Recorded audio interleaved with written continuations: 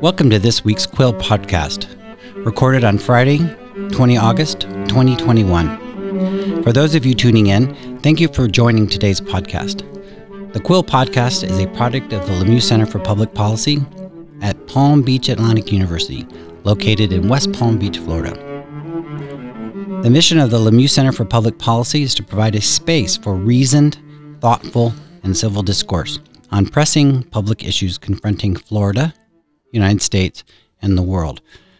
For those of you tuning in for the first time, my name is Robert Lloyd, Dean of the School of Arts and Sciences and Executive Director of the Lemieux Center. And I am honored to be your host for today's discussion.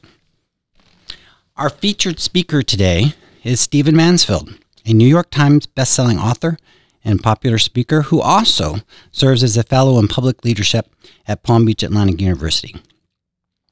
He was a pastor for 22 years, after which he turned his hand to the pen and paper. One of his first books, The Faith of George W. Bush, was published in 2003. The book was also a source for Oliver Stone's biographical film about George W. Bush, entitled W. He decided one book was not enough for this world, and penned another 30-plus books, seriously depleting the world's supply of ink and paper. He released The Miracle of the Kurds just as Kurdish troops were taking a stand against ISIS, Islamic State, in the Middle East. The book has been named Book of the Year by Rudaw, the leading Kurdish news service. In 2016, Stephen gave a TEDx talk entitled The Kurds, the World's Most Famous Unknown People. He continues to speak in the U.S. and abroad in support of the Kurdish cause. In today's discussion, and what should by now be no surprise, Steve and I will be discussing the Kurds. Stephen, welcome to the Lemieux Center for Public Policy. It's great to be with you. Thank you for having me. Yeah, I'm glad you're here. You're a busy guy. I'm impressed with the number of books.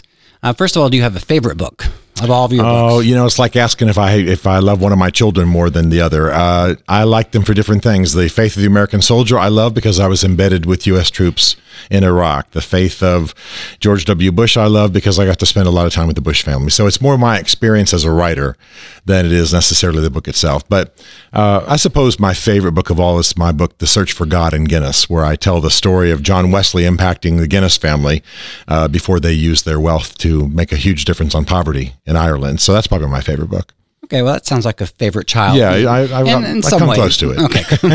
If we had one, that might be that one. Exactly. But of course, we don't. I'm concerned about the world supply of ink and paper. I don't know if you share that concern or if you're sort of oblivious or you have mixed feelings. I don't think I'm going to, really deplete paper and ink in the world, but I'm really glad to have made hopefully a little contribution to literature, print a few things. I think so. New York Times bestseller. We're going to talk about the Kurds now, switching gears. Great. A lot of our listeners, some, maybe even a few, we'll back it down from a lot to some to few, may not be familiar with the Kurds. It's been in the news. It's like, yeah, I've kind of heard of the Kurds, not sure who they are. So let's just start off. Who are the Kurds? Well, it's a good, big, fat question to start with. The Kurds are the largest people group in the world without their own homeland. There are about 40 million of them. They're distributed throughout a number of nations, mainly Turkey, Iran, Iraq. That probably accounts for 32, 33 million of them. And they are, for Bible readers, this will be a good connection, they consider themselves to be the descendants of the ancient Medes. So the Medes that we read about in our Bibles, the Medo-Persian Empire we read about in history. If you go to Kurdistan, if you go to northern Iraq, you're going to see the Medes restaurant. The television network for the Kurds in Europe is Mede TV. Their national anthem says, "We are the Medes." So they identify themselves as the Medes. And they are among the most persecuted people in the world of late. And that's largely the doing of Turkey. Turkey, with the help of the European powers, especially after World War I, really they've all mistreated the Kurds. Even the U.S. has contributed to that until maybe a no-fly zone in the early 90s. And so I think that it's fair to say that they are a good, noble, friendly people, very Western. One of the things I love about them, I'm sure we'll talk about this, is very pro-democracy, very pro-West, very even, believe it or not, pro-Israel for a 95% Muslim people. That's pretty amazing. But they have really been mistreated by the Western powers. You're saying it's a very large people group. Yes. Speaking a Kurdish language and probably various dialects of yes. the main language. Mainly Badnani and Sorani are their two main languages. People might know those names. And what language might that be related to? What's the closest relationship? The Kurds are from sort of the Persian side of the Middle Eastern ethnic tree, and so it probably, if people think of Iranian as a language, there are various dialects, but if they think of Iranian as a language, Kurdish, the two Kurdish main languages would sound something like Iranian, not Arabic, but something like Persian. Okay, so an Indo-European language. Okay, and why are they unknown? I mean, you mentioned it's a large group, number of countries. Why don't we have as clear a picture of the Kurds? Well, I mean, I would say that we don't know who the Kurds are because, well, they've not done a great job of telling the world who they are. But also, I mean, think about it. I speak about the Kurds a great deal in the U.S. And most of us did not have extensive Middle Eastern history when we were in high school, even college. I'm sure you do a great job with that here at PBA. But I mean, most people don't know who the Kurds are. I've even lectured at graduate schools. They weren't real clear on who they were. If it hadn't been for Saddam Hussein, if it hadn't been for massacres like Halabja, event moments like that, I'm not sure most people would still know who the Kurds are. So it's a combination of them not doing a great job presenting themselves to the world, which they own, and our education system just not considering them when they are pretty central to some major events in history, certainly after World War I, all of those agreements and what have you, and obviously all of the things that happened with the fall of Saddam and so on. The Kurds are right there in the middle of all of that. So hopefully we're turning a corner on the information scale. But yeah, they're very, very unknown and ill-served by that. But at the same time, you say they're famous. Well, they're famous in the sense that in recent years, let's say in the last 20 years, perhaps, maybe 30, they've topped the headlines. Halabja was an event in 1988, for example, in which Saddam dropped gas on a village, a town, and 5,000 were killed instantly. Another 5,000 died in the following months and years. And done with the very weapons of mass destruction we later concluded he didn't have. So the Kurds come to the fore. Saddam forced the Kurds into the mountains, and many of them starved and died. And people who are even the age, some of them of the grad students maybe you're working with here at PBA will remember those photographs of just fields strewn with Kurdish bodies. I could go on and on and on. So, and then some folks are starting to get to know the Kurds because some of them are becoming famous. Chobani Yogurt, he's now maybe one of the world's most famous Kurds, Mr. Chobani. I could go on and on and on. So all that to say, they're becoming a little bit better known. The U.S. has taken up their cause. We obviously, with our allies, protected a no-fly zone for many years. People knew of them that way. So they're better known now than they were, but still not nearly enough for us to make smart policies or be able to have a conversation on the street about them. Now, one of the interesting things about the Kurds, let's take a deep dive into history here. Let's go back to what I think is probably one of the most pivotal events in the last 2 or 3 centuries, which is World War I, and the impact that had leading on to World War II and the Cold War and so forth.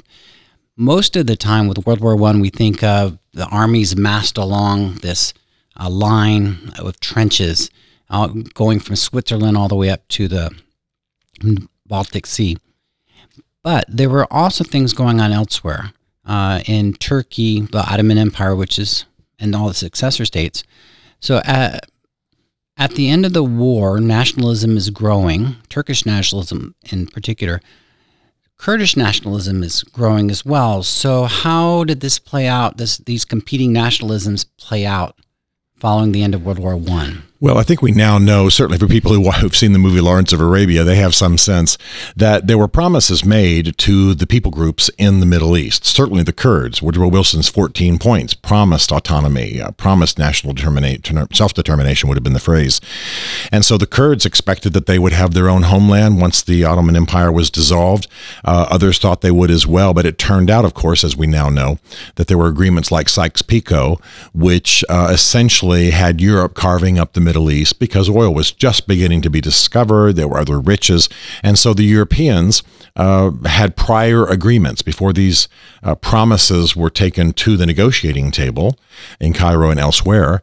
Europe had already made secret deals. So as a result, The Kurds, at least the Iraqi, what we now know as the Iraqi Kurds, they were put in the northern part of the new state of Iraq. Iraq's not one of the historic, Egypt and Iran type of states with a deep history. It was just fabricated after World War I. And the Kurds were put in the north of it to be a cushion, a barrier against Turkey and Ataturk's Turkey.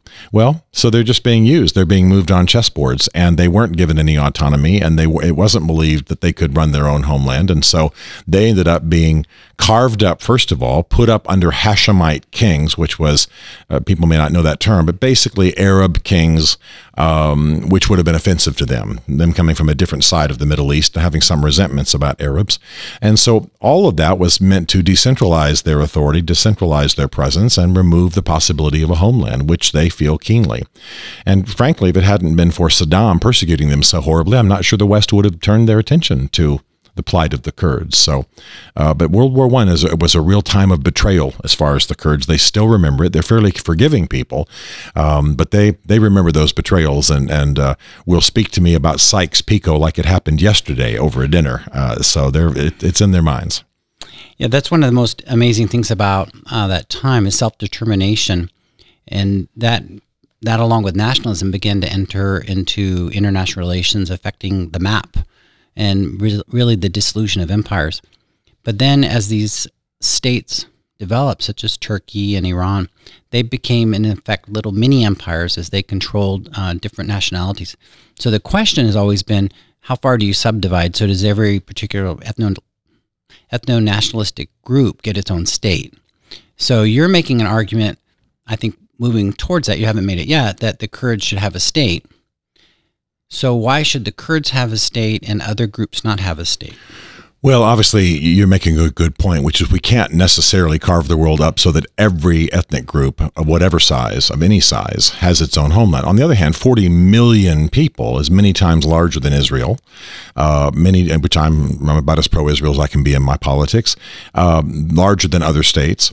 And I should say also that they are suffering for lack of a homeland. It's the fact that there are 650 million in Iran, 650 million in Iraq, certainly 20 million or so in Turkey.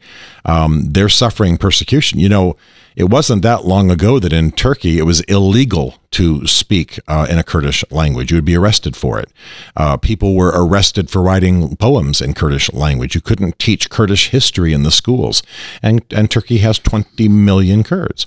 So at some point we have to start to realize that these 40 million people, I would say other than those who live in the U.S. perhaps, and maybe a few in Europe, there's horrible bigotry against them, horrible prejudice, and horrible removal of their rights by every major treaty that governs the world among men. So I at the same time, I want to show you that I take your point. I sit with the Kurdish leaders and we'll have dinner, and I'll say, guys, when I see your imagined Kurdistan on a map, it's a state of mind. If they had what they wanted, they'd have part of Syria, part of Jordan, part of Iran, part of Iraq, part of Turkey. Well, it's never going to happen like that. But something can happen in that region. And since a number of us believe that Iraq is a failed state, it could be that Iraq's going to subdivide and allow at least something of a homeland for the Kurds. Frankly, the KRG, the Kurdish regional government in the northern part of Iraq, is the closest thing to a homeland they have. So who knows what might happen, but I certainly take your point. Well, thank you. He takes my point, and since he's the dean, I have to say I take his point completely. But it is an interesting question in the sense that I'll push back a little bit more since I'm the dean here. Please go for it. All right, so you have Turkey. So say you posit, you have a large group, some sort of states in the works. You can come up with the rationale, the justifications. Why this group, yes, other groups maybe not. Now the issue is you talked about Iraq and the northern zone, which is predominantly Kurdish. Mm-hmm. But let's shift gears to Turkey, the same country that's saying, no, you can't speak Kurdish. No, you can't practice Kurdish culture and express yourself. So let's make them a Kurdish state. What happens to the Turkish state? Yeah, I mean, I understand your point. Now, Turkey is a huge country, and the Kurds are largely gathered in the southeastern corner. So it wouldn't be that big a deal, quite frankly, to peel off that part. In fact, it would probably solve a huge number of political problems. One of the darker sides of Kurdish history is the history of the PKK, which is the terrorist part. It's angry Kurds in Turkey blowing things up to push back against the state and its persecutions. So there's a case to be made that Turkey would be better off if they carved a portion of southeastern Turkey, maybe around Diyarbakir and further on eastern, to allow the Kurds to have that, merge it with the Kurdish regional government, or Kurdish regional area in northern Iraq, and call it a Kurdish state. I mean, that's literally been debated in Congress. It's literally been discussed at the UN without much traction, but it's a possibility. You either do that, or you have this growing people group, persecuted, opposed, angry, surly, and betrayed. And what's that going to produce in the world? The Kurds are the West's friends, but I'm jumping ahead a little bit, but I was on the ground when Donald Trump pulled 1,500 troops from the southern border of Turkey area, that region. And the Kurds felt horribly betrayed. I spent almost all night one night on Kurdish media trying to assure them that this wasn't a national betrayal. The Americans hadn't changed their mind. This was a president who had a certain view of policy. So they're hanging in with us, but this is 40 million people who think a lot alike, and we don't want them angry. We don't want them violent, and we've enjoyed having them at our side in most of our battles in that region. So it would be not only unethical to betray them, it could be damaging to our own interests in the most literal sense. Okay, so Turkey is a NATO ally. Unfortunately. Yeah, I mean, it's one of those friends that, there's a lot going on in the friendship. Let's just say it that way. That was well said, Mr. Dean. Well said. Diplomacy is my area. I can tell. All right, so we say to Turkey, our NATO ally, dear Turks, we're concerned about the Kurdish issue in your country, so what we think you need to do is carve off the southeastern part of your sovereign territory and create a little area for the Kurds. Never going to happen. I mean, it'll have to be a UN action. It might have to come after a military action. It's not likely to happen. I mean, Turkey right now is ruled by a man who talks about retaking Jerusalem in a jihad. So this is not a man who's given to rational thought and rational negotiation. But even though any plan I might propose here in this podcast might sound silly, and I'm not saying you're treating it that way, I understand how difficult this issue is. The fact, nevertheless, is we've got a people group of 40 million people who don't have their own homeland, and it's not working to keep them where they are. No, and so I grant you that. Yeah. I'm just trying to think through the options, because one of the things is when you get a divorce, the conflict is still there. It's just now they're two separate people Sure. instead of being one. So if a Kurdish section of Turkey left, there'd still be the conflict, except now it'd be international instead of domestic. Mm-hmm. So some of the underlying causes may not have been addressed. We can't really get into that because that's beyond the scope of the podcast. Unless our listeners would care, to be on for another 2 hours, 3 hours, in which case we can easily make that happen. But we are a little time constrained for those of you driving in your car and just wanting, hey, a nice 25-minute, 30-minute podcast. So we'll leave that aside. Let's move forward. So you talked about Iraq, and Iraq has been a semi-autonomous zone since really 92, would you say? 93? Mm-hmm. Well, even maybe during that time. So we're talking 30 years. So why has northern Iraq, the Kurdish part of it, just simply not declared independence? Well, because they ideally right now they want to remain part of an Iraqi federation. That's their desire.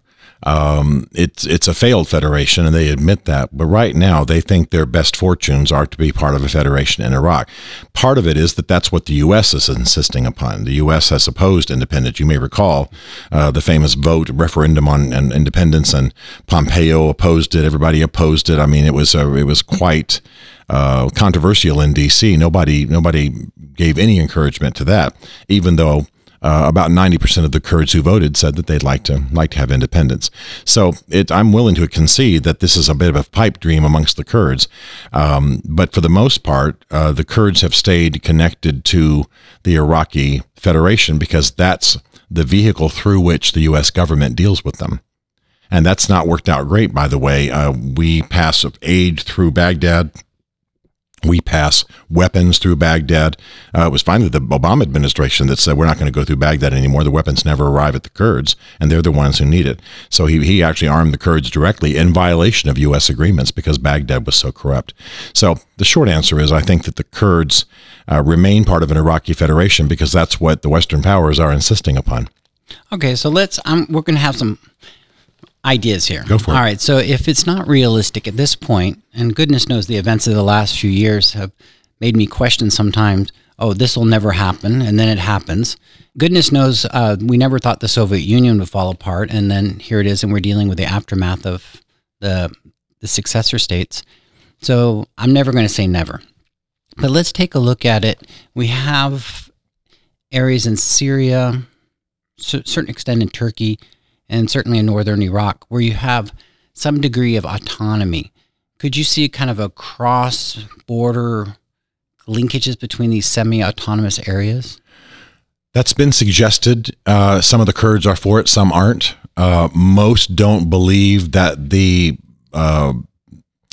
sponsoring states, so to speak, the larger states would really allow that. And really honor those agreements. The Kurds would amongst themselves. They do very well across borders. In fact, there's been phenomenal relationships between the Iraqi Kurds and the Iranian Kurds. And, in fact, I was with some of them and was going back and forth across the border and didn't even know it. They hadn't even told me that I was actually in Iran, which wasn't safe for me. But my point is they do very well across the borders, but obviously Iran, Iraq, and Turkey are not going to get along well in reinforcing that arrangement. As much as it's been suggested, and I think it has some merit, but I just don't think it's workable internationally. Those are difficult ones, and for those listening, I would bring up Northern Ireland. Yes. So it's very interesting to ask people, to whom does Northern Ireland belong? And people will automatically say, well, Ireland, of course, and others will say UK at first, of course, and they'll be diametrically opposed. So when the UK left the EU, now you deal with Northern Ireland, and are there borders between Northern Ireland and Ireland, between the UK and Northern Ireland? So some of these less clear-cut boundaries can be a challenge. No, there's no question. There's no question. But at the same time, there's a reality on the ground of people with varying identities and allegiances. I will say that in working with the Kurds, one of the things that makes it difficult, as throughout the Middle East, is that you're not just dealing with Muslim and non. You're also dealing with different nationalities of Islam, and you then are dealing with tribalism. And so, obviously, the history of northern Iraq, as it's often called, is determined by the Barzanis and the Talibanis, two leading families that are constantly in tension. They've even fought civil wars at really inopportune moments. So you have a little bit more complex situation than you do maybe in northern Iraq. But I certainly, again, take your point that would be a good model. But it just doesn't seem. We don't seem to be able to calm things down enough to have these kinds of discussions with the relevant parties. I think the other thing is the Marxist element of one branch of the Kurds is really challenging for the U.S. and for Turkey. Yes. And so do you see any movement on that, or do you? I do. In fact, I want to be upfront here. I consult with the Kurds and consult with the Kurdish regional government. And one of the things I had to do years ago was some of the older Kurds, when they were on television or doing interviews, they would speak of comrades. I want to greet all my comrades in the U.S. and all. We say, time out. That's old Soviet language to American ears. But what was sweet about it was, as not to go too far into Kurdish history, was that many times when they were persecuted, it was only the Russians, the Soviets, who opened up to them.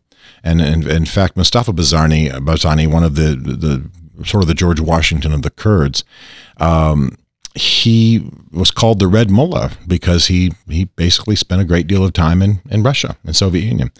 And so all that to say that there's definitely been a move away, but it's had to be urged by people in the West who love them and are saying, we understand why you're doing this, you adopted this style, but you don't want to come in as communists, you don't want to come in as red. And they're not, by the way. One of the things that really moves me is that when the no-fly zone was enforced and the Kurds and the Kurdish regional government could start to take their own affairs in hand, they moved strongly towards towards free market. Their foreign investment policies were some of the most libertine in the world. They connected up electronically to the NASDAQ.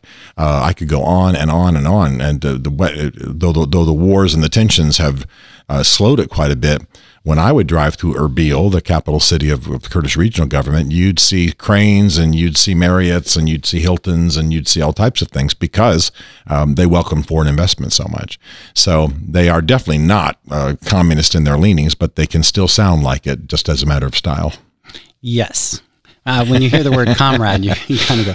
I remember when I was living in Africa for a while, on the radio, they'd say comrade this and comrade that. Yes. And it just, again, it was a little jarring to American ears. Sure, and yet they only meant it as friend. That was word, their word for friend. And we had to. I remember I did that in Africa too. I had to say, you don't want to use that word. It was in a church context, and they were going to speak to a big a gathering of Americans. And I said, don't get up and talk comrade language. They won't get that. They expect that from Brezhnev.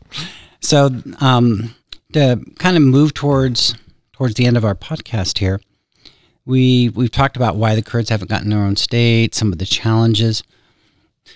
We're obviously, it's a dynamic and tension-filled, but at the same time, people are going about their lives, making their living, going about what they do. So how do you see some of these tensions being resolved? Well, I think that just like it has been for African Americans, that prominent African Americans who are rising socioeconomically, break new ground, change mentalities. You have the same thing happening with Kurds.